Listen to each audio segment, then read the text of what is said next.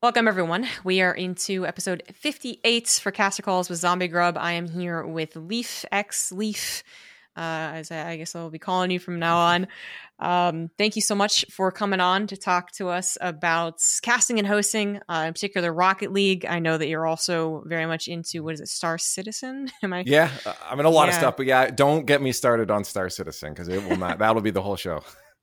Yeah, I saw you very, very passionate about that game. Yeah. Which I know very little about, but I did actually take a couple of your videos just out of curiosity, and I was like, oh, it's one of those games. It's like, I don't know the other. Oh shoot, actually, I brought it up. Can't even think about it. There's other ones like Elite Dangerous, No Man's Sky, kind of that big, open world, universe kind of thing. So yeah.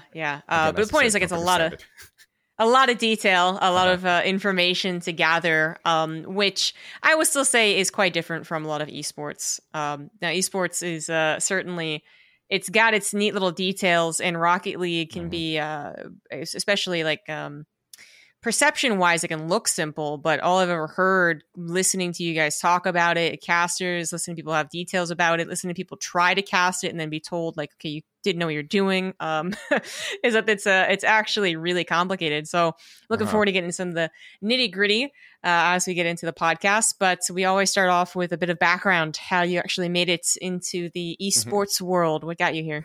Well, first off, thanks for having me. Always like talking Rocket League, and again, a little teaser of Star Citizen there. So, but getting into just esports and casting in general was like, oh man, I could give you the long story, the quick story. I'll give you the semi-long story of it. It was esports for the longest time too has just been very grassroots. Like a lot of they're starting to now, but there weren't a lot of degrees for it. You can go to school for it. It was just something you had to fall into, had a passion for, and a lot of people just did it, pro bono. It was all out of just their love for it. Thankfully, that's changing. So all the people putting in hard work can make livings off of it. But for me, it started back. I was doing YouTube just for fun, back in probably the late 2000s there to just around 2007, 2010. And then I was like, this is fun. I just want to do it as a side thing. And eventually going through college, I always had an affinity for gaming and I was always competitive with my friends. And eventually I ended up working for in my dad's restaurants. And during the NHL lockout, there was a guy came to me and said, hey, I was in the States and I was at a bar and I saw they had NHL, like the game, up on the screen, and people were watching the computers play each other, just the AI play against each other, and they would cheer on their favorite teams. And it's like, there's a place for video games in these social environments, in the bars. I'm like, okay, let me think about this. Let's see what we can do. So I started in one of our little banquet halls. I'm like, let's just get some friends together. Let's play video games at the bar. Let's just do that for now. Yeah, I had 10, 15 friends come out. It was fun, good time. But, it was no one new joined us, even though we had a sign, anybody can come in. They're not going to do that. I'm like, how do we draw people in? So I started figuring out, okay, if maybe I run a tournament, maybe I run something to, like, with a prize in here, you get a gift card to the restaurant or something, and that drew some more people out. And I picked Smash Brothers Melee as the game because that was a game I played as a kid just with my friends. I always got stomped on.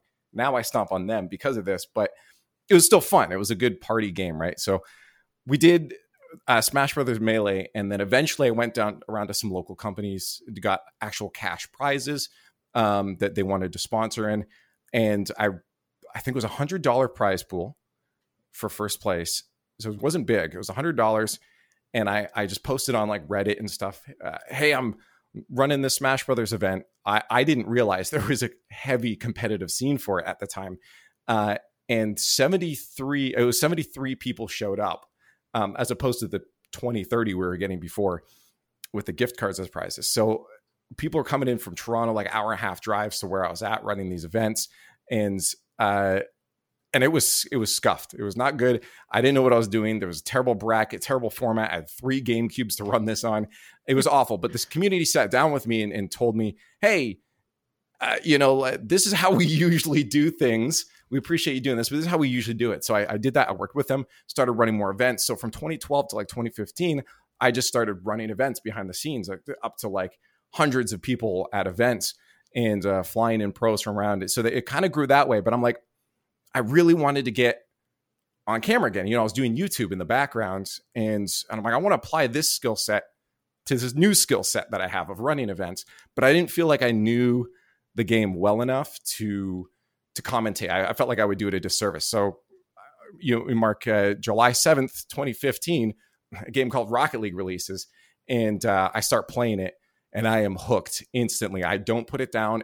I started playing 3 days after it came out, and the game played a lot, in my opinion, like hockey, and I grew up playing hockey my whole life. So it was cool to see. I'm like, I get this. I understand how this game should be played. I want to help people. How can I do this? So I looked around for tournaments that I could play in or commentate. I'm like, this is the game I could maybe commentate at. And so I got into it, and I just started doing it. Thankfully, everyone had terrible headset mics. I was the only one with a somewhat decent microphone. So people wanted me on just grassroots tournaments. There was no official esports scene. I started doing it. I met another guy, Lawler, who ended up casting the RLCS with me. And we did that for like 5 months. And then eventually the RLCS got announced. And I had just made enough connections, talked to the right people, that people heard my stuff, liked my stuff, and put my name in the hat for casters to get picked out. And then I got a call, and all I remember is getting off shift at work and getting a call saying, "Hey, you made it through. Do you want to, when could you fly out?" And I'm like, "Well, while I work next week." He's like, "Can you fly out next Wednesday?" I'm like, "I didn't know I was flying. I thought I was going to be casting from my room." Sure, I'll just tell work I won't be able to make it in. And then I told work, I'm like, "I'm not coming in next weekend, and I don't know if I'm ever coming back." And it turns out I never came back. So that's kind of there's other details in there too, but that's kind of the condensed long version of how I got into doing this. It's just by doing it. That's a lot of what people will say to do, but I still find your path rather unique, because you really started off not in the game that you're known for, which is a bit unique. Usually people, they're like, I got into this game and I got in esports. You know what I mean? Yeah. And then it just like, it's like the same thing for a very, very long time, even if they maybe eventually move on. So that's interesting that you got into not just like Melee first. You did some organizational stuff there but didn't actually get into the scene. Yeah. But also that you just kind of saw video games playing and you're like, I should organize some things. That's a very proactive attitude that we don't usually see, because organizing stuff is usually like it's not quarterback worthy, like people talk about it, people don't know who the producers are, like no one is like, my aspiration a lot of the time anyways, the aspiration is not to do that. So it's really cool that you entered in from that perspective, eventually tumbled your way into just wanting to cast and having a game that you could cast. And then we got up to Rocket League. So it's still a very cool story. But Rocket League is just a very interesting esport, because I do feel like, having talked to a few of you guys now, that there's some very like, it's late into the esports game, but it's also incredibly unique to the esports game. So 2015 missed out on a lot of the bigger esports that we know of now, the biggest esports, but Rocket League's like closing in or even already surpassing them, and no one's talking about it.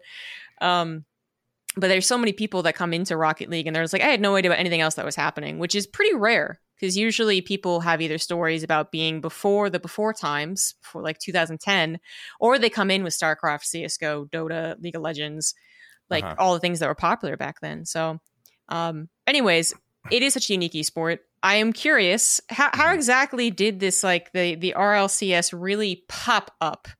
Because you're saying this as if like you said it, like you thought it was going to be online. So, what can you draw us back to that time period and kind of what the expectations were for Rocket League as an esport and why you thought that this wasn't going to be that big of a deal? So I knew it was going to be a big a deal. I guess the reason I didn't think that I thought I'd be doing it at home is because I didn't have experience in the world yet. I didn't understand what went into a production like that. I mean, the most entertainment production I had seen is Friends that worked in radio, and obviously that's a much different environment than putting together an esports broadcast, a live entertainment show with cameras and everything, moving parts, directors and all that. And so it's like, I didn't realize I'm used to casting from home. The way it kind of started was one of those connections I mentioned I had made. His name was Cloudfield. Cloudfield was the grandfather of Rocket League esports. He's the one that I would sit up every other night talking for 6 hours straight about the esport, about what he should be doing moving forward. He was talking about investing all the rest of his capital. He's like, do you think this is a good idea? Should we do this? Is this esport going to pop off? Is it going to be great? And I always had the feeling that, no, this is good. This is something so unique. We've never seen a game like this before. People are already creating. We have so many talented people already, like just from artists to casters to people putting on production, just in the grassroots scene alone, that I'm like, this has such an incredible foundation.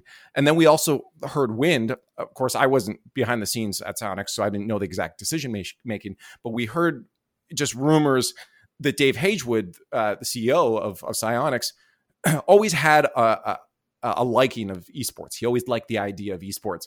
So we knew there was the potential of the Rocket League Championship Series being cemented by first party, by Psyonix, right? Like they'll take control of this.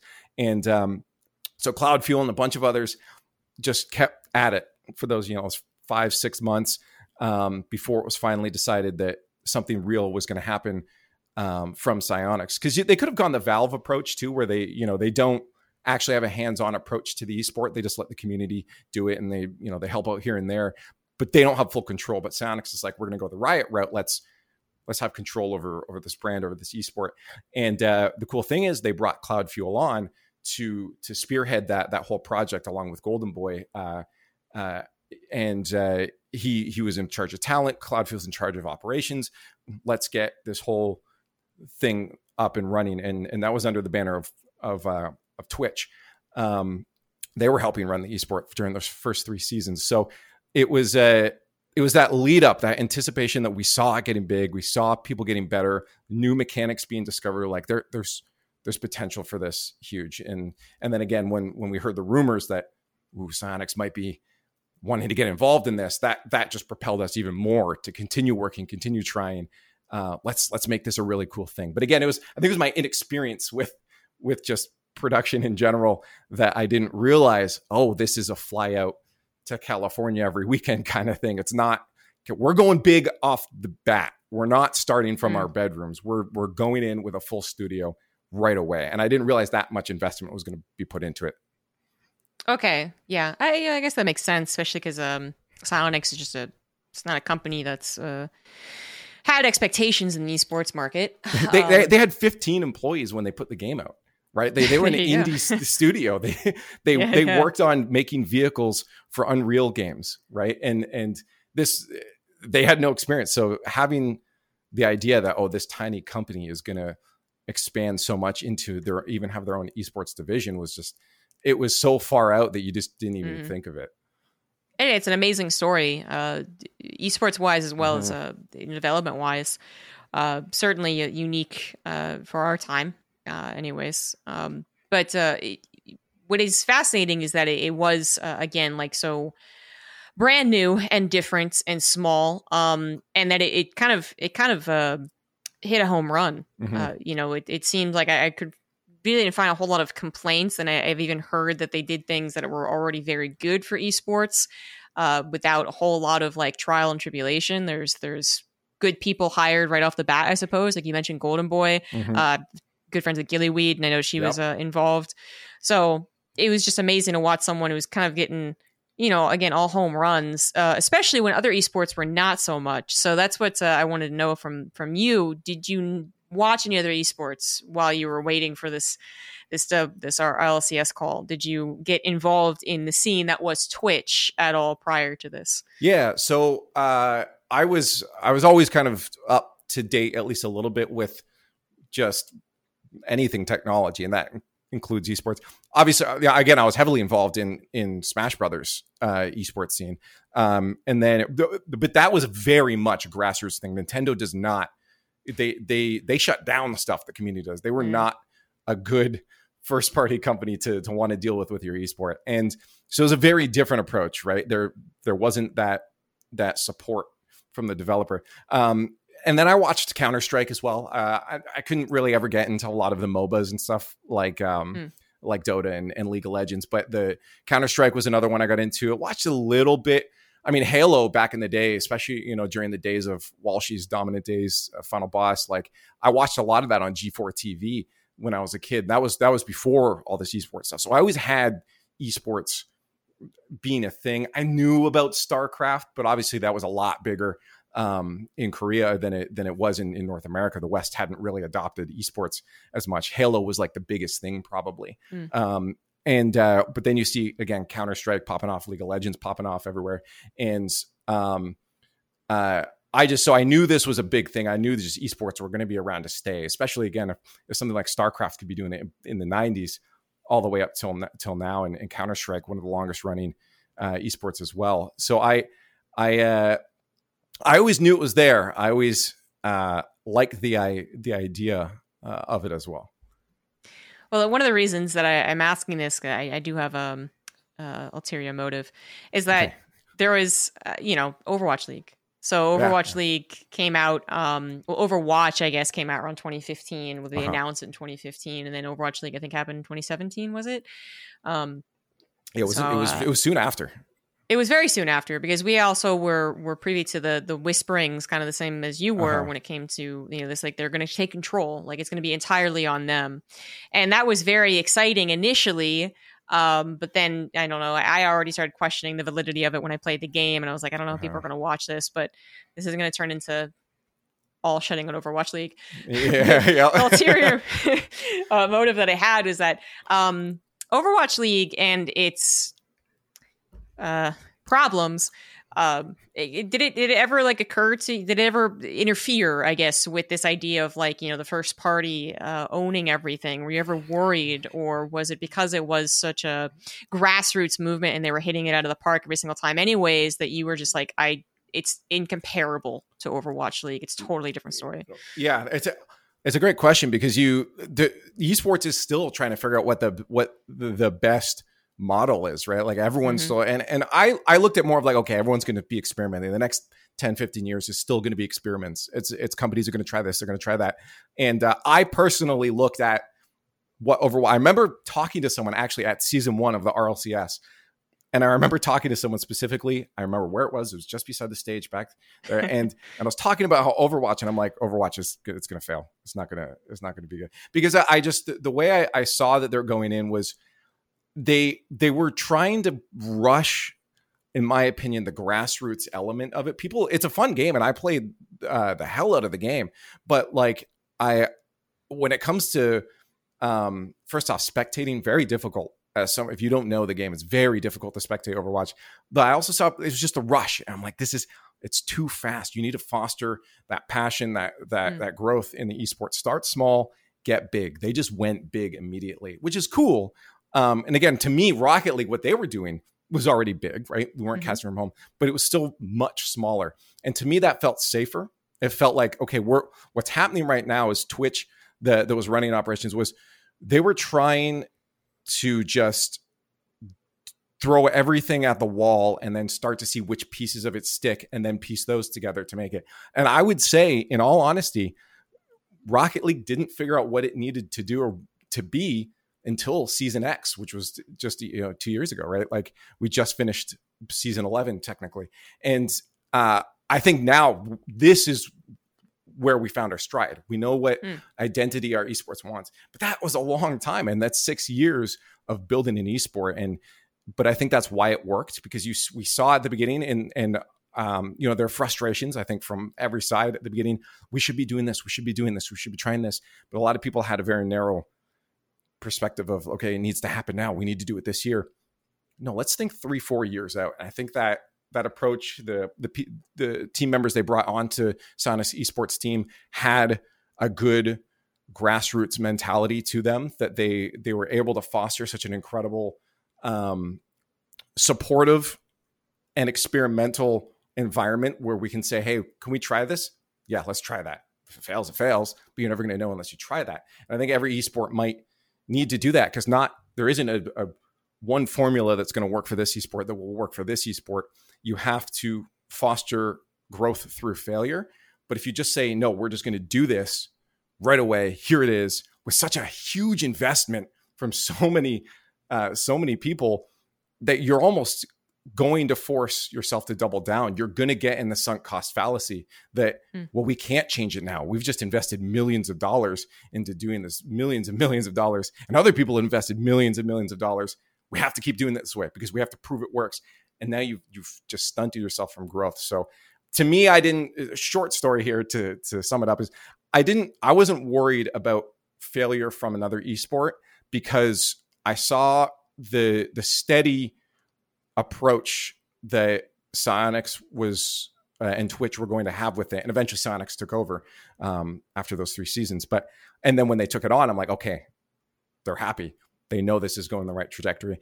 But at the beginning, I was never worried, but I always kept it in the back of my mind, like, this is going to last a year, but I'm going to have fun with it. And maybe that helped. Maybe everybody involved having that mentality helped it keep going, because we all just thought this was just going to be a fun little thing that wasn't going to last forever, right? There was no expectations that it had to last. Therefore, it could change and grow. That was my follow-up question was, did this give you a lot of comfort believing that you were going to have a job for an extended period of time? But apparently not. Like, you were still going in it with I'm just going to do this for a year. So how did that affect your approach to like learning and growing? Right. So I don't know how exactly the time frame from you beginning casting to being hired for the RLCS, but you said that you didn't do a lot of the big boy stuff, right? You weren't like at the studios anyway. So there's still a lot of learning at the very least right there. Yeah. So, you're coming in kind of like, all right, well, let's just have fun while we can. Maybe a couple of big names from other esports are coming in to help you out. That's awesome. Mm-hmm. But what was your take on, adapting and growing and how much you really wanted to sink into this esport?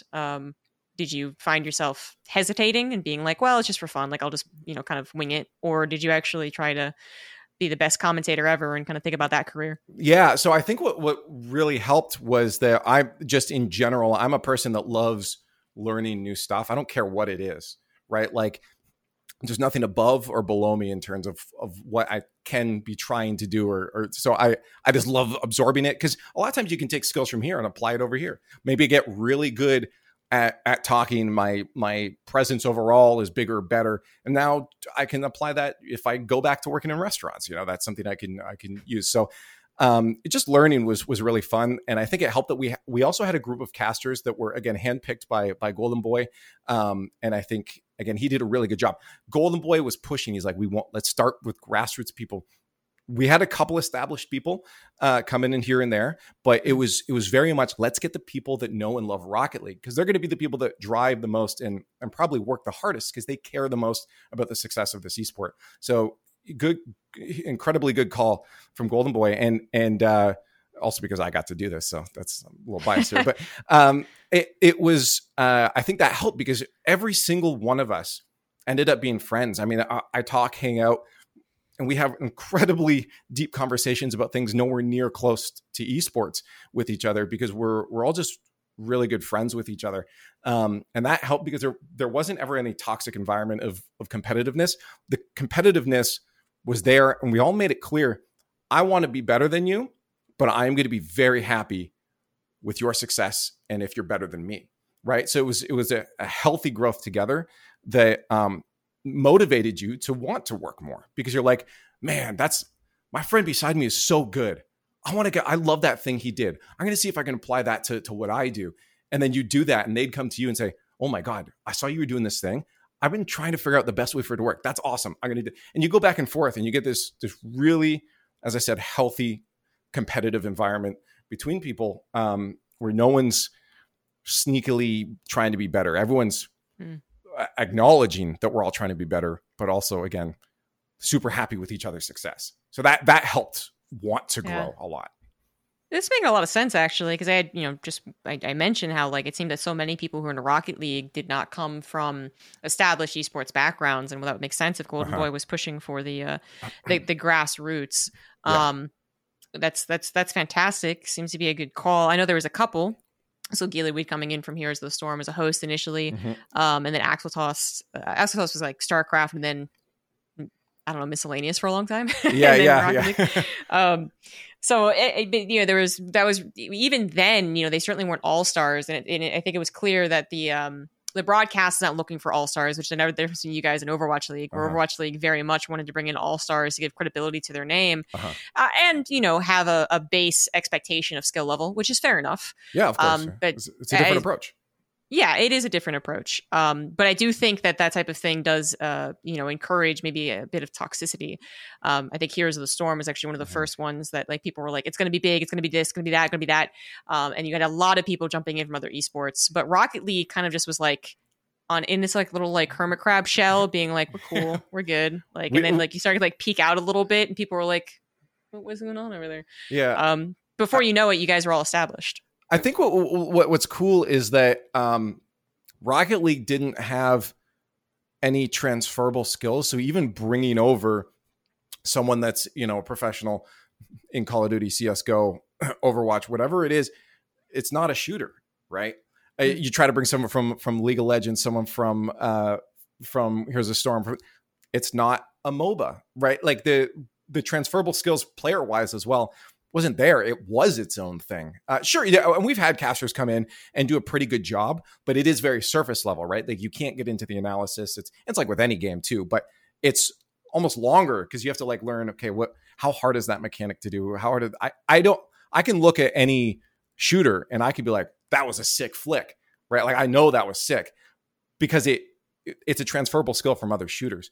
But you don't know how hard, you know, that musty flick double tap off the backboard is until you go and try and do one of those, even just trying to aerial. So it definitely helped, I think, that it was so separated because it almost had to grow on its own. And if you forced in some of those bigger names, it just, I feel like it would have felt hollow in a way, right? Like it would have felt like they're just doing it because like the esport's doing it because the esport feels like it needs to do it rather than celebrating the game of Rocket League. Nothing against these other casters. You know, there's so many incredibly talented people. It's just, I feel like it had to grow on its own. I feel like Rocket League becoming successful did open up this whole new, alongside the development of esports in the ecosystem, but still, this whole new kind of like grab 'em game type of esports commentator and host, where they are just willing to do anything and everything. And you know, the more unique a game is, the more that it's likely that they'll be able to have a foothold there, because it's not comparable to someone who is dominating in CS:GO. You know, like Valorant was just a natural go-to, but you know, like the dodgeball game that's out that I can't remember the name of, it's completely unique, really. Oh, the Dodge City or something. Something like Knockout really City. There we go. Knockout City, that's one. Yeah. So yeah, people like kind of stirring that up, but I feel like a lot of this did come from Rocket League's unexpected success, and what is still, I feel like underappreciated is not the right word, I suppose, but Rocket League is you know, dominating a lot of the viewership records for not like beating CS:GO, I guess, in million. There's a couple we're not going to pass in yet, but but you guys have surpassed many like mainstream esports, and yet it still is kind of like on the undertow of the conversation. So that's really weird. So where do you know, see yourself, I guess, in the whole of the esports world? Is Rocket League just doing so well by itself, and you find yourself secure in its world that you don't really see yourself kind of looking at other esports?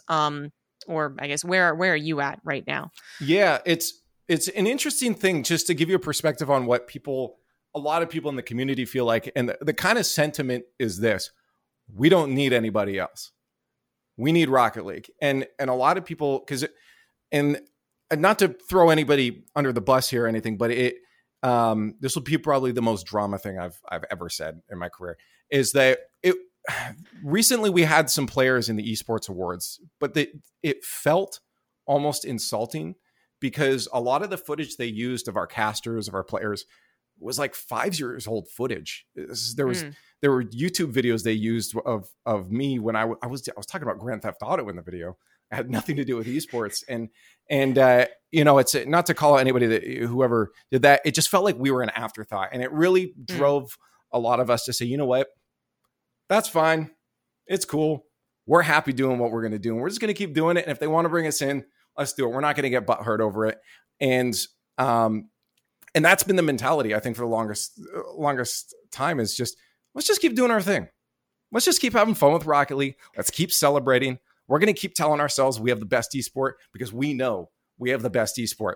And if we keep doing that, we're not going to have to compare ourselves to anyone else. We can just keep doing the best we need to do for our esport. And that's what we've said too, from Psyonix to the casters, is whenever we do like a world championship, we don't call it, we call it a celebration of Rocket League. This is the fans, the casters, everybody that's involved just getting together and watch some awesome Rocket League and celebrate the game that's brought so many of us together. And that is what it feels like. We're just celebrating the thing we like. We don't need to prove it to anyone. And maybe that emanates outwards. It shows like we just keep driving along and people start saying, oh, they're still going, eh? Oh, they're getting bigger. Maybe I should pay attention. And maybe they will pay attention. But if they don't pay attention, I think to us, it doesn't really matter too much. We're just going to keep doing it.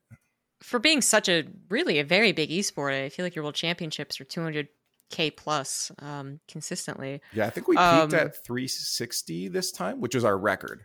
There you go. That's the highest, which is still far off from, other like League of Legends and CSGO, but it was a record for us.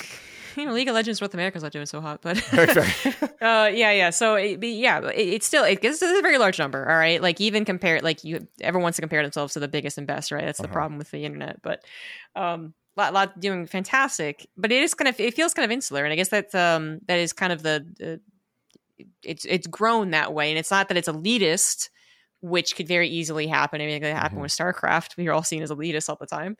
But you guys you're just focusing on your own cool thing, which, by the way, I love that your drama thing was like a 2 out of, it always nothing compared. Yeah. That's the other thing about our scene is like everyone is like, even the players, as crazy as it may seem from the outside, most of these players are friends with each other behind the scenes. It's super, super tame or lame, depending on how you look at it. With our drama, it's almost nothing burgers every single time. Like our biggest drama right now is just a player got kicked, but he found out through someone else that wasn't on his team. Right. And it's like, that's not someone, like maybe it was just a mistake from the other player that they messed up and they're going to learn from it. But it's always just, it's very tame. But it's nice because it's an inviting environment, Yeah. I'm just going to bump it up a notch and say that I hate the esports awards. Okay, fair enough. Yeah, like just like it's just out there. Like I'm sure, I absolutely someone is about to write down my name. No, like no one cares about StarCraft. So like even people who are really working on their craft quite a bit, and I think are excellent commentators. If you're not hitting that just kind of right esport, I'm not going to say the most popular esports because they do make sure to nominate people from like Rocket League, like you said, even though you are quite popular, but just not in the zeitgeist or whatever. It's a lot of Overwatch League, it's a lot of Call of Duty, it's a lot of League of Legends, and then they're like, we'll throw in some fighting games there, I guess. And it's like, okay, but it's not. I doubt that this panel of judges actually surveyed all of the esports. Yeah, I think the craziest thing, the only thing I got out of the esports awards was seeing my name beside those other greats. Like Chris Puckett and Shocks and that, like having my name besides everyone else was like that.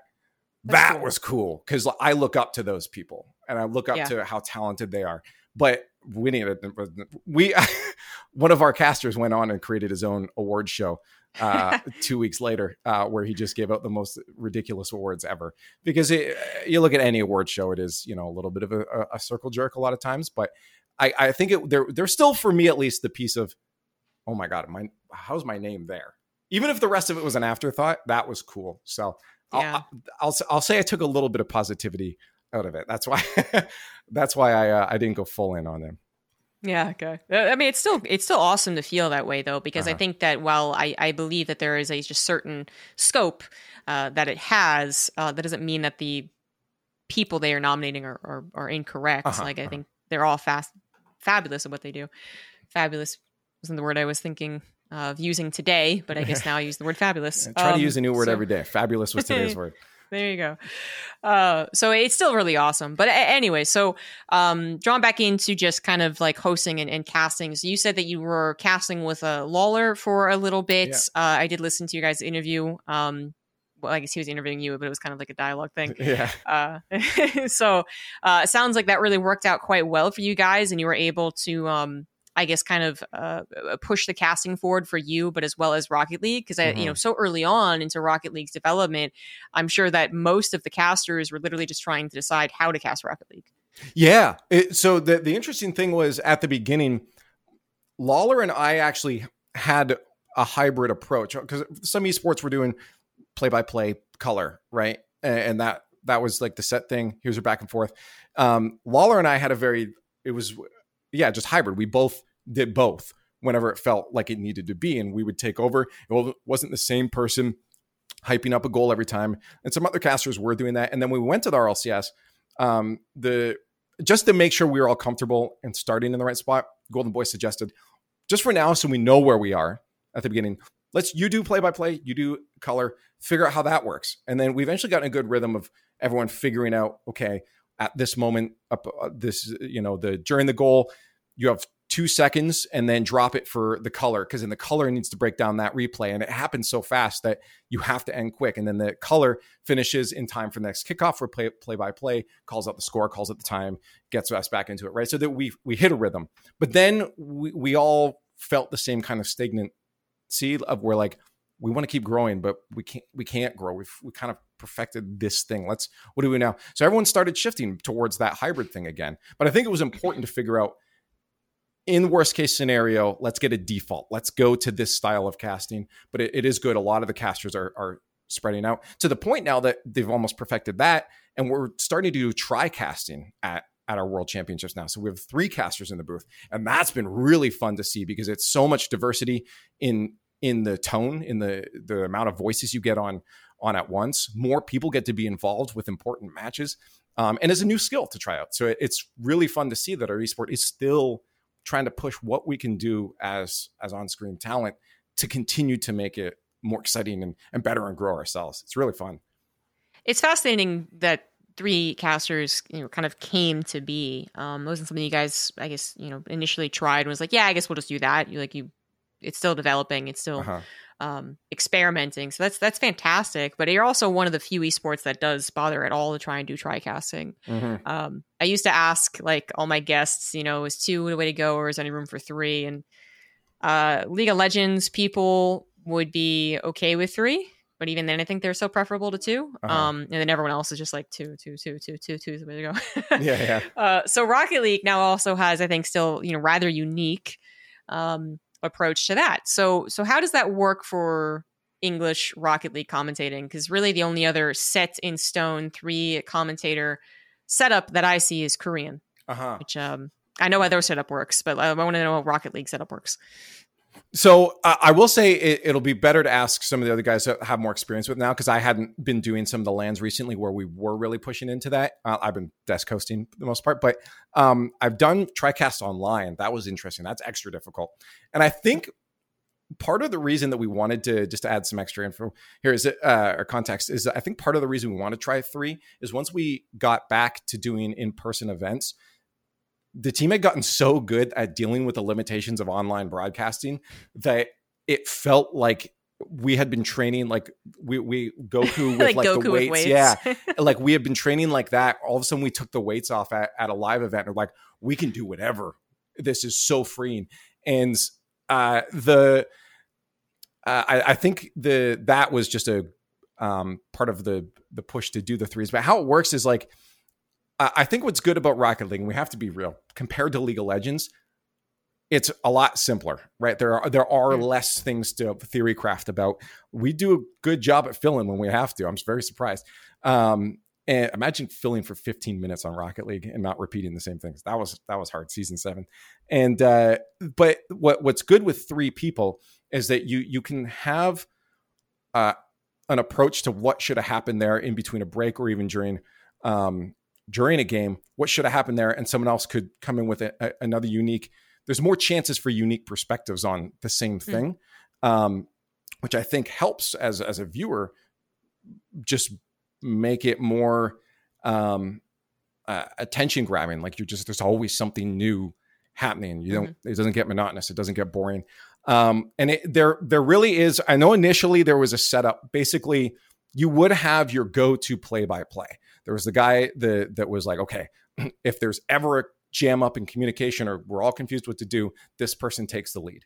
There's always the fallback of this is the lead. This is the person that will take control. And it's usually just whoever's, was doing the play-by-play. Everyone, as I said, we're all pretty in agreement of who does what things best. So we're usually able to say, no, you take lead. You're the person for lead.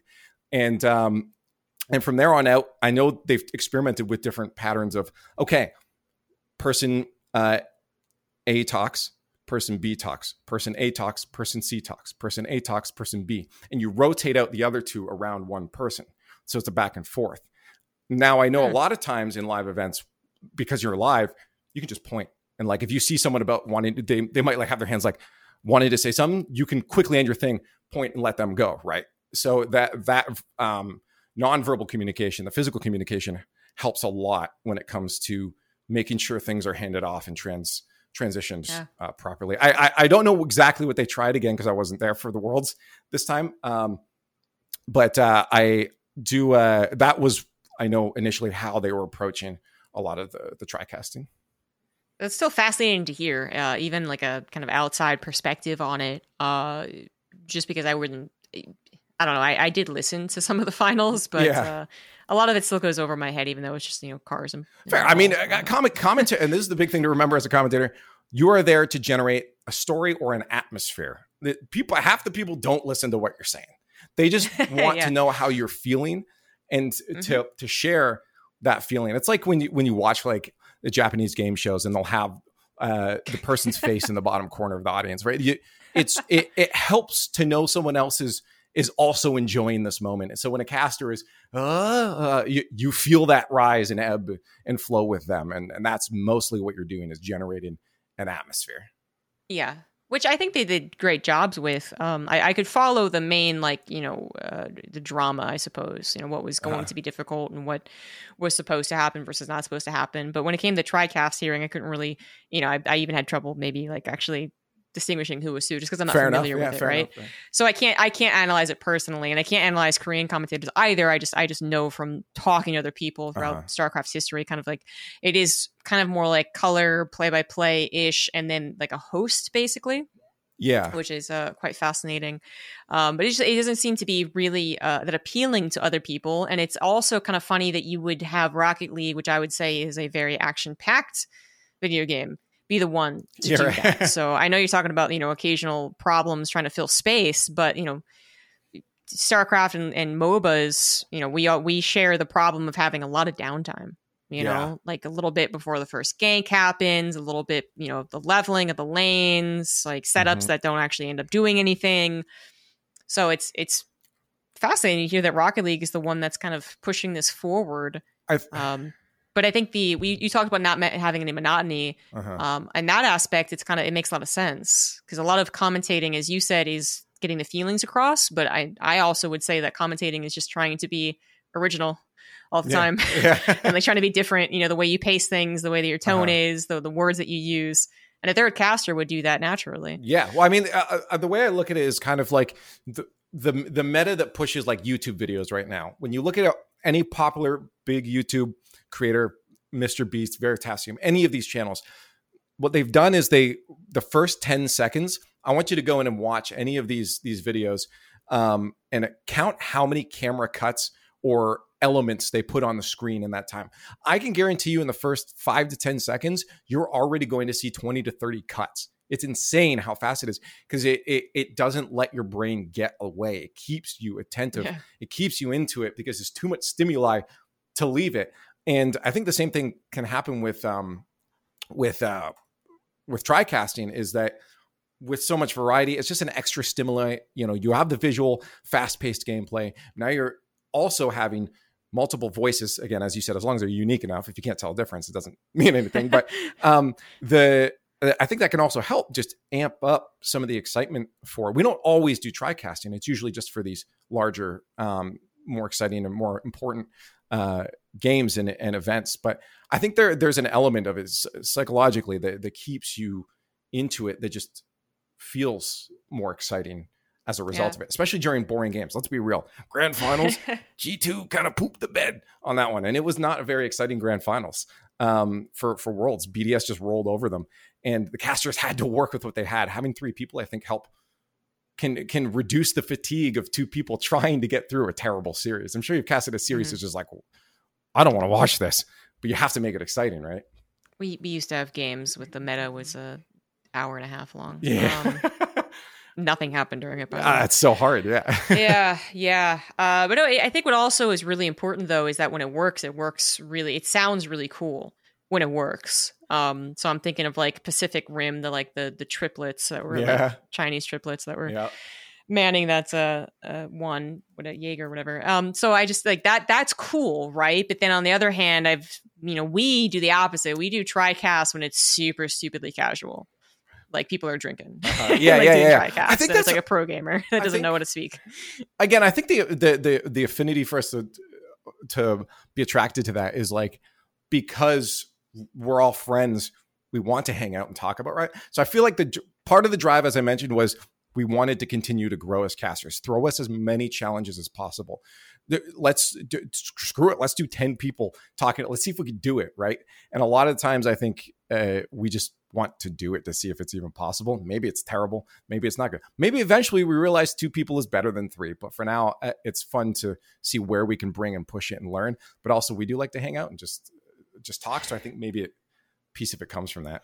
Sure. Why not?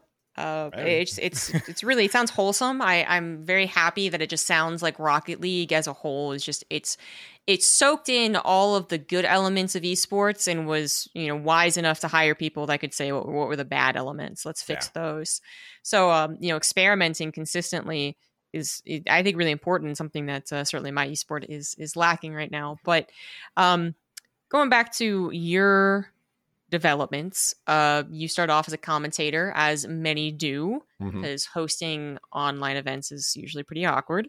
But eventually you got more known as the host. You did more hosting work, right? So how did that development happen, and how did you take that challenge? So as commentary, just doing it, having fun, and eventually a local company was trying to do their own G4 thing, because G4 was no more at that time, and now they're back. But they wanted to do like a Canadian version of that, like variety gaming show. I'm like, okay, sure. So they hit me up. They asked me if I wanted to do it. I'm like, this sounds fun. Like I can try new things, learn new things, and it was great because like coming into commentary and working with production was exciting in itself for me, because as I said, I didn't realize how much went into a production for an esports show. I didn't realize how many jobs, how many people with all these different skills. And I'm like, that was eye-opening. It was exciting. I got to learn all this stuff. Now I'm going to jump into something else. This is a live to tape show. We're not doing it live to air. We can re-record stuff. What's the process for that? What's it like writing scripts, all this stuff. So to me, that was a chance to learn, to grow more. So I did that show for a bit. And then one of the people working at Psyonix had seen me doing that, and they're like, hey, would you be interested in trying out doing hosting? We like the atmosphere, because as a host, your job is just to, or at least what I've learned, is to first off set up the atmosphere for everyone else on the desk. Your job is to get them talking. Your job is to make sure it's just what does the desk feel like, and the host can drive a lot of that vibe. Do we start in with real serious talk? Do I come in and make fun of one of the commentators so that they make fun of me back? And now it's a light, hard atmosphere. And so I guess they liked the vibe I brought. So they asked me to come on. And I initially actually was on the fence. I'm like, oh, do I want to do this? I love commentating. Like I love casting over these matches, to be a part of the match, to be in there screaming, because I do that anyways. But having people hear my screams as a sick goal goes in, I want to be a part of that. And I was worried. So I actually asked Golden Boy too. I DM'd him. I said, hey, I've been offered this opportunity. What should I do? Do you think it's a good idea? And he said, well, you're always going to have more opportunities as a host. So that's a plus.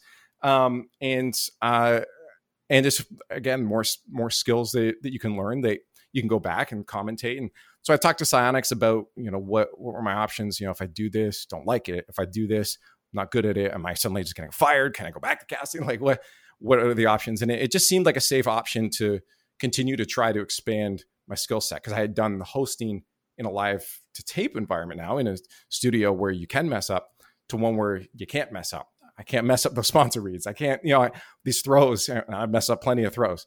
They're so hard at sometimes, but I realized, it's very scary for me. I'm getting anxiety about doing this, but maybe that's the exact reason I should do this. So that fear of it eventually pushed me to do it, because I knew if I didn't, I'm going to become a boomer that doesn't want to change its ways. I'm going to get stuck in doing what I'm doing.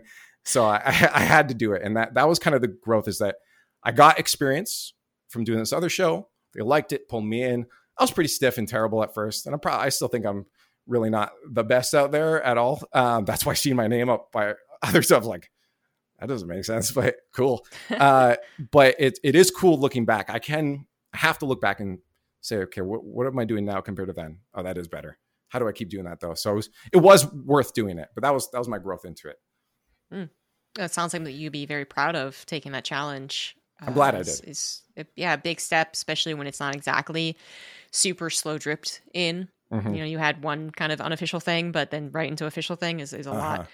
It is a lot. And it sounds like you had a right mentor, Golden Boy being one of the best in the industry at a lot of things. And then also that you were able to communicate with the people that were hiring you. That's honestly a huge difference, because I do think that there's hosts out there who will say 100% that they've been pigeonholed, that they just are hired as hosts, and they'll say, "Can I cast?" And they're like, "Sure, one day," and they never get talked to them. So, and then of course the inevitable fear that if you say no one time in the hopes that they might consider you as a caster, they're like, "Okay, so see you later, forever, bye." So that's very important that the communication lines were open. Is I guess what I'm getting at. Again, quite jealous of the Rocket League scene. So, you're talking about how maybe your first official hosting gig, if you will, was maybe not the best. Did you ask for any particular feedback afterwards or particular advice leading into it that you remember really helped you? I couldn't say specifics. I definitely would ask people. And again, as I mentioned, we have a pretty open atmosphere when it comes to, in our green room after, we'd have a circle, just our own talent post-mort, that we would say, okay, here's some things I think I did good today, guys. Here's the thing I think I did bad. And then everyone else would go through theirs. And then we would say, hey, by the way, I did this thing earlier and then you did this, and it felt really weird to me. Well, how do you feel about that? Can we switch that up? And then we would then break out our criticisms for each other. So you give an opportunity to get your own out of the way, and then everyone else can get into them. And so that really helped at the beginning for me feel a lot more comfortable, because, casters would then tell me, hey, I liked it when you did this. So that helped me get direction on where I needed to go. And sometimes I would just have to ask people, hey, why am I up there? Is there something specific I like? Do you, something I did that you didn't like? And I would just have to ask those questions, basically. And I actually started something I do now. Instead of taking notes on the games as much as you did as a commentator, I actually take notes on the other casters, jokes they like, things they like, teams they like to talk about. And that helped me, because we did a lot of improv together, the yes ands and build each other up. And I wanted to hand things to people that they could then build on. I didn't want to hand them something that they really didn't want to talk about. So that was a big thing I learned just by, I guess just ask again. I guess the answer here is I just asked, and we talked to each other, and it helps that we have a supportive environment. And we know we're blessed, because we've heard horror stories from other esports that don't get us along with each other as well, the talent in that. So we're blessed, that's for sure. Yeah, I think there's a lot of other esports that have, at the very least, one person. I think StarCraft's pretty blessed as well when you get to our age. There's so many assholes left, basically. Our age, we're in the grave soon. So yeah, it sounds like again, the open atmosphere is really important, but then also it seemed to be a natural eagerness to learn and adapt was really important too. Because if you guys had just came in, said that you guys liked what you did in the first year, and then was like, we're great, don't worry about it, you guys might still be considered very novice. Instead, you're considered very much on the cutting edge of esports, professionalism, production, all the good things. So that's just awesome to hear. So I guess my next question would come to, how do you set up a you mentioned the emotions that you kind of bring in as a host and how important that is. Do you do any setup prior to that? So you're taking those notes on the casters enjoying jokes. And I think Rocket League is the type of esport that changes the commentators to the analyst desk every so often, like you swap. Okay, yeah. To a degree, yeah. Yeah, to a degree. So do you go in with that focus in mind that you're going to make this like jovial versus serious? Does it change on the stage of the tournaments, or does it change on the tone of the commentators? Yeah, no, we always look at like, okay, what's our macro here and what's our micro? Even at looking at the beginning of a tournament, as you mentioned, is going to be a little more fun. We'll open up with a pre-show that has some games on questions. Poke fun of each other. Let's get laughing going. Let's get excited. We try to create segments that will pit each other against each other. We initially we would do like predictions, and then we would keep track of the predictions. But because inherently we're all competitive, it got so competitive that we all just kept making the same predictions, right? Because we all knew which team was going to win, and it just wasn't fun anymore. Yeah. So we got to the point where we realized this is entertainment. We need to throw the egos out the window in terms of our competitiveness. And sometimes someone will make a prediction or a pick that makes no sense really, but they'll come up with some sort of spiel of like, I believe for no good reason this, or because they're coming off of a hot streak through the lower bracket. But it was, you're grasping at straws here, but it helped create a little tension. It helped, make it not as boring and monotonous. And I totally forget where I was going to, my ADHD got the better of me here, where I was going with this. But I don't remember where I was going with this. Choosing when to make it happy and go lucky. Yeah. Okay. Yeah. Sorry. Thank you. So so it depends. Yeah. Are we at the beginning of this? Can we have more fun? Is something huge about to happen for a player? That takes focus, because the players are what we're here for. We're here to build their stories. So once we get to the point where their stories are coming down to the wire, it's, win this, go home. Win this, win worlds. That's when us having fun out the window now. That doesn't matter anymore. We have to focus on the importance of this story. So it does shift as it goes along. Also, even in just like, again, the individual series is like, okay, game one, it doesn't need to be as intense unless it's already ramps up and gets crazy. But let's ramp up even that series alone. But always remember where the hype levels were left off coming from throughout the rest of the tournament. So game one on a semifinals will be a little more hype than a game one of group stage, right? Even though it's the same series length, this one's still further along, a little more important, but you still don't want it to be full blast. So being aware of those things is always important for the casters. Where should our energy levels be at?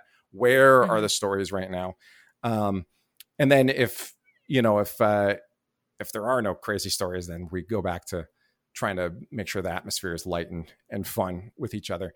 But yeah, that all changes. To set that up is when the camera comes back from break. Welcome back to the Rocket League Championship.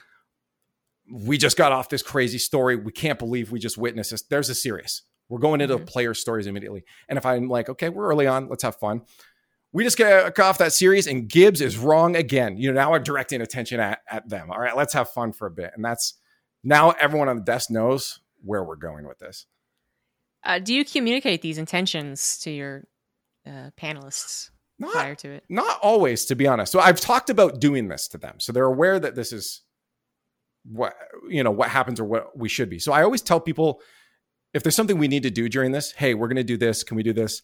I want to tell this story. You want to tell this story? Let's get this. Guys, we're going to make sure that during the spot, I'll set him up, make sure we leave him room. We got 5 minutes. He needs 3, something, right? So we definitely have some preparation when it comes to, like a scripting certain moments, but I try to let it be natural. I don't want people overthinking a lot, right? So I'll try to just direct it that way. And if they take it another direction, that's on them, but then I'll try to bring it back.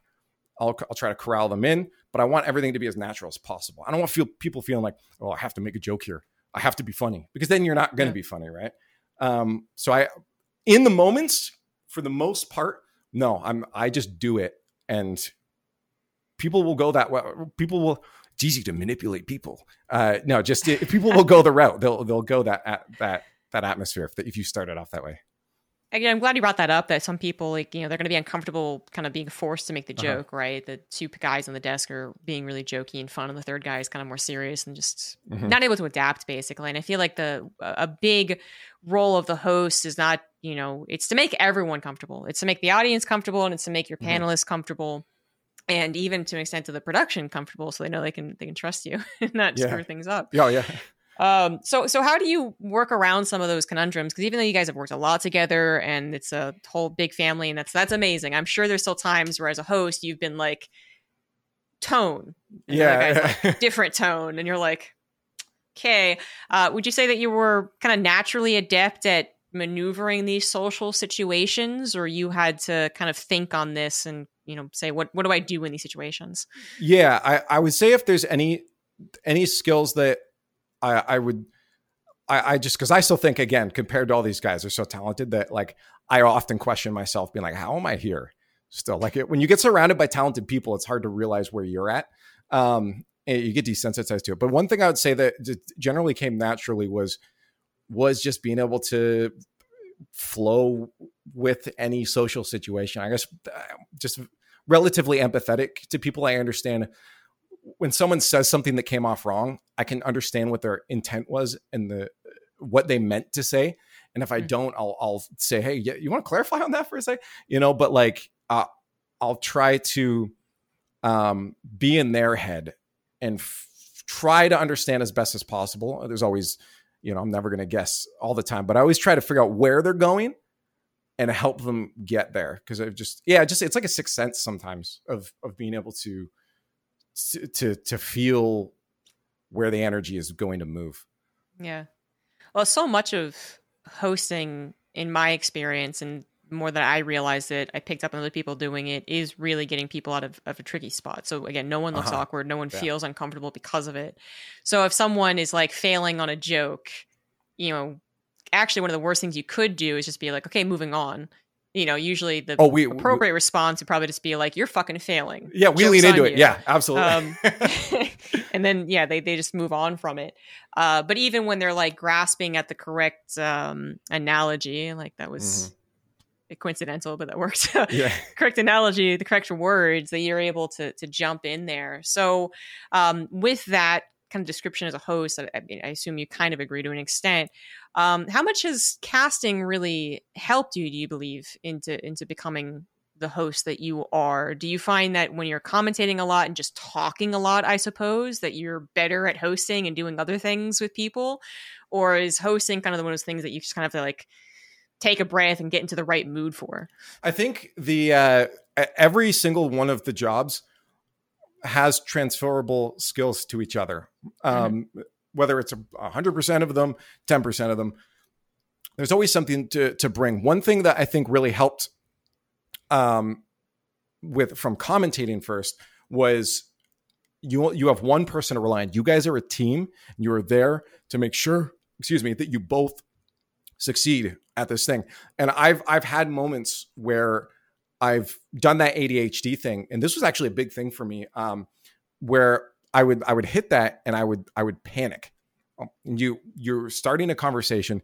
You realized you didn't hear a single thing that other person said. You've been staring straight at the screen for so long that you look away and you almost feel like you're in a dreamlike state. Like it's panic, and you forget what you're saying.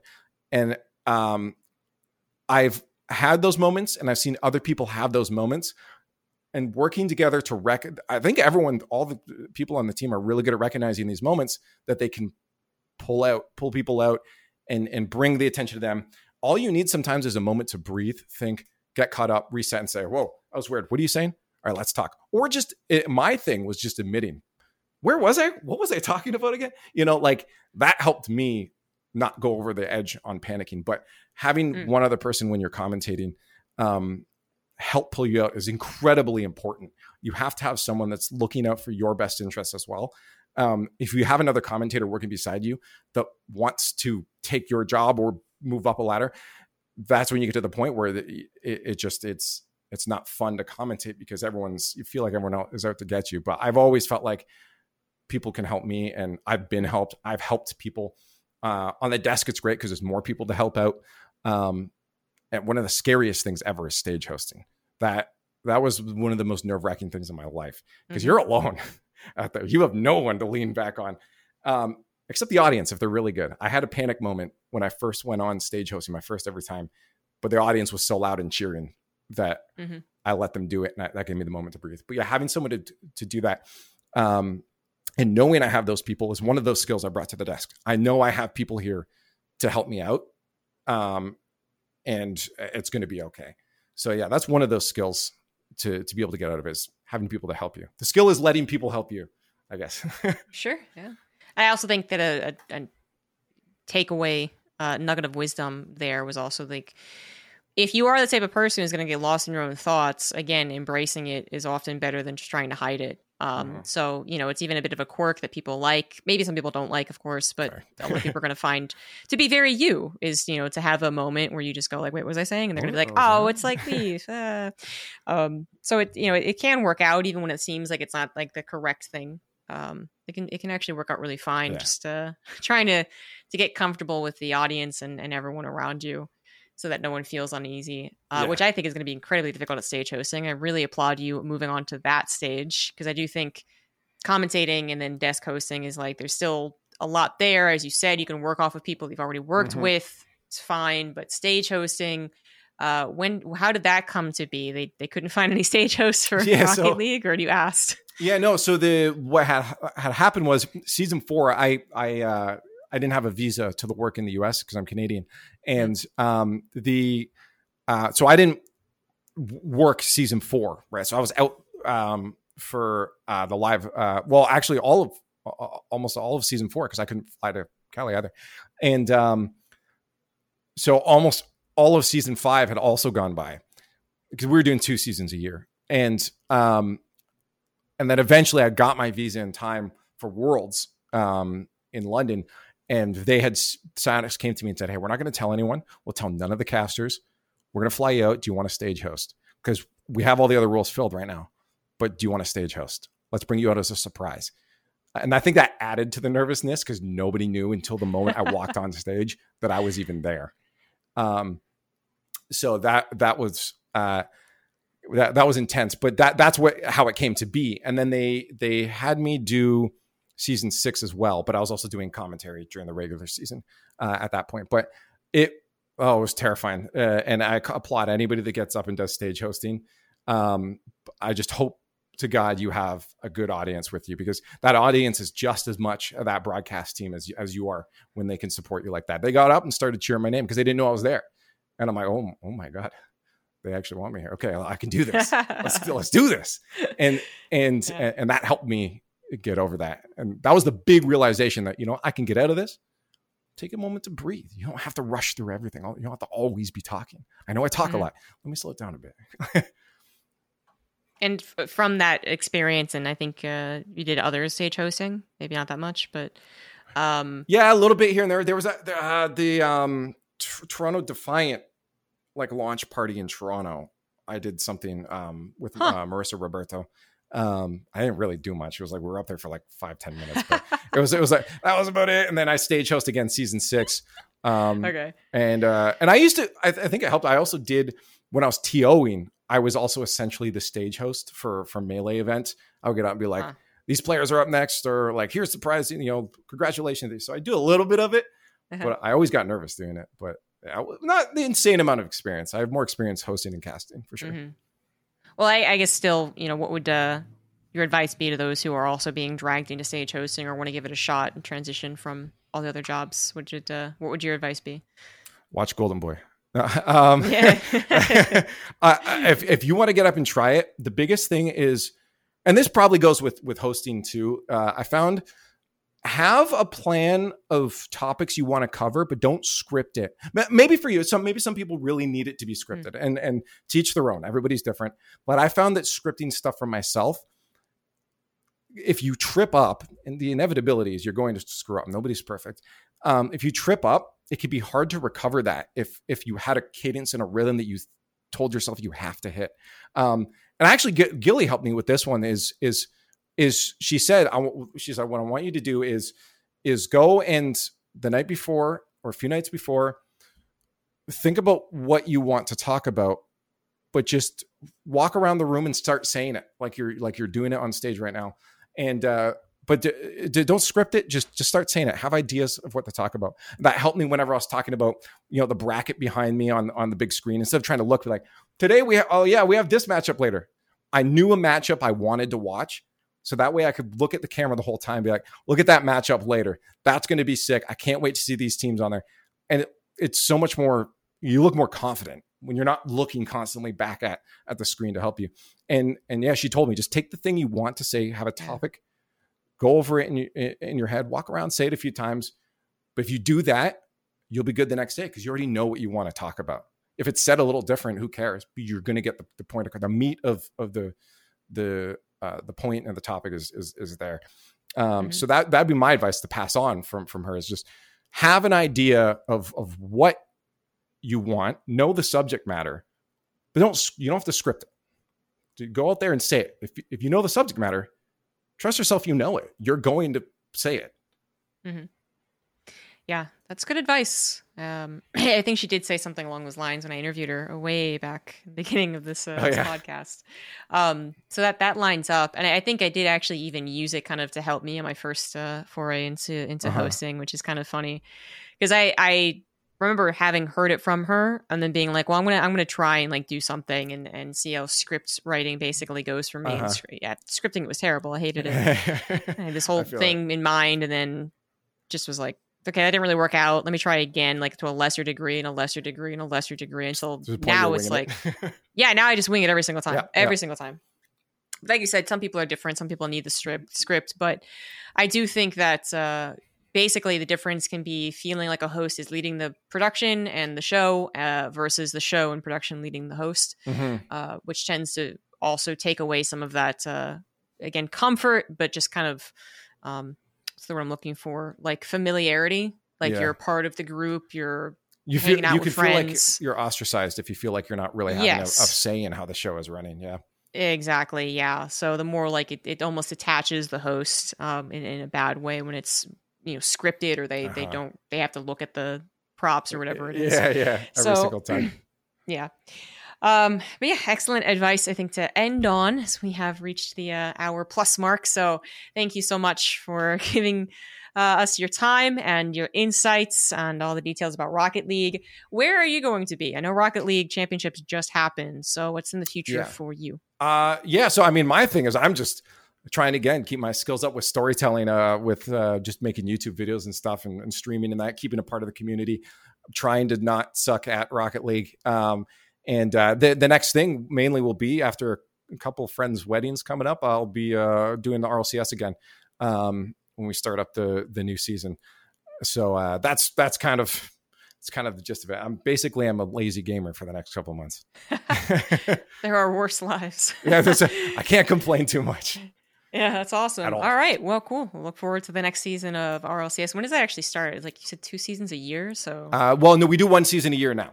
Okay. And I can't tell you when that starts because they haven't said. I was going to say, it's like a weird time to start up a second season. It's like the latter half of 2022. But we're kind of hockey schedule kind of situation crossover the New Year thing.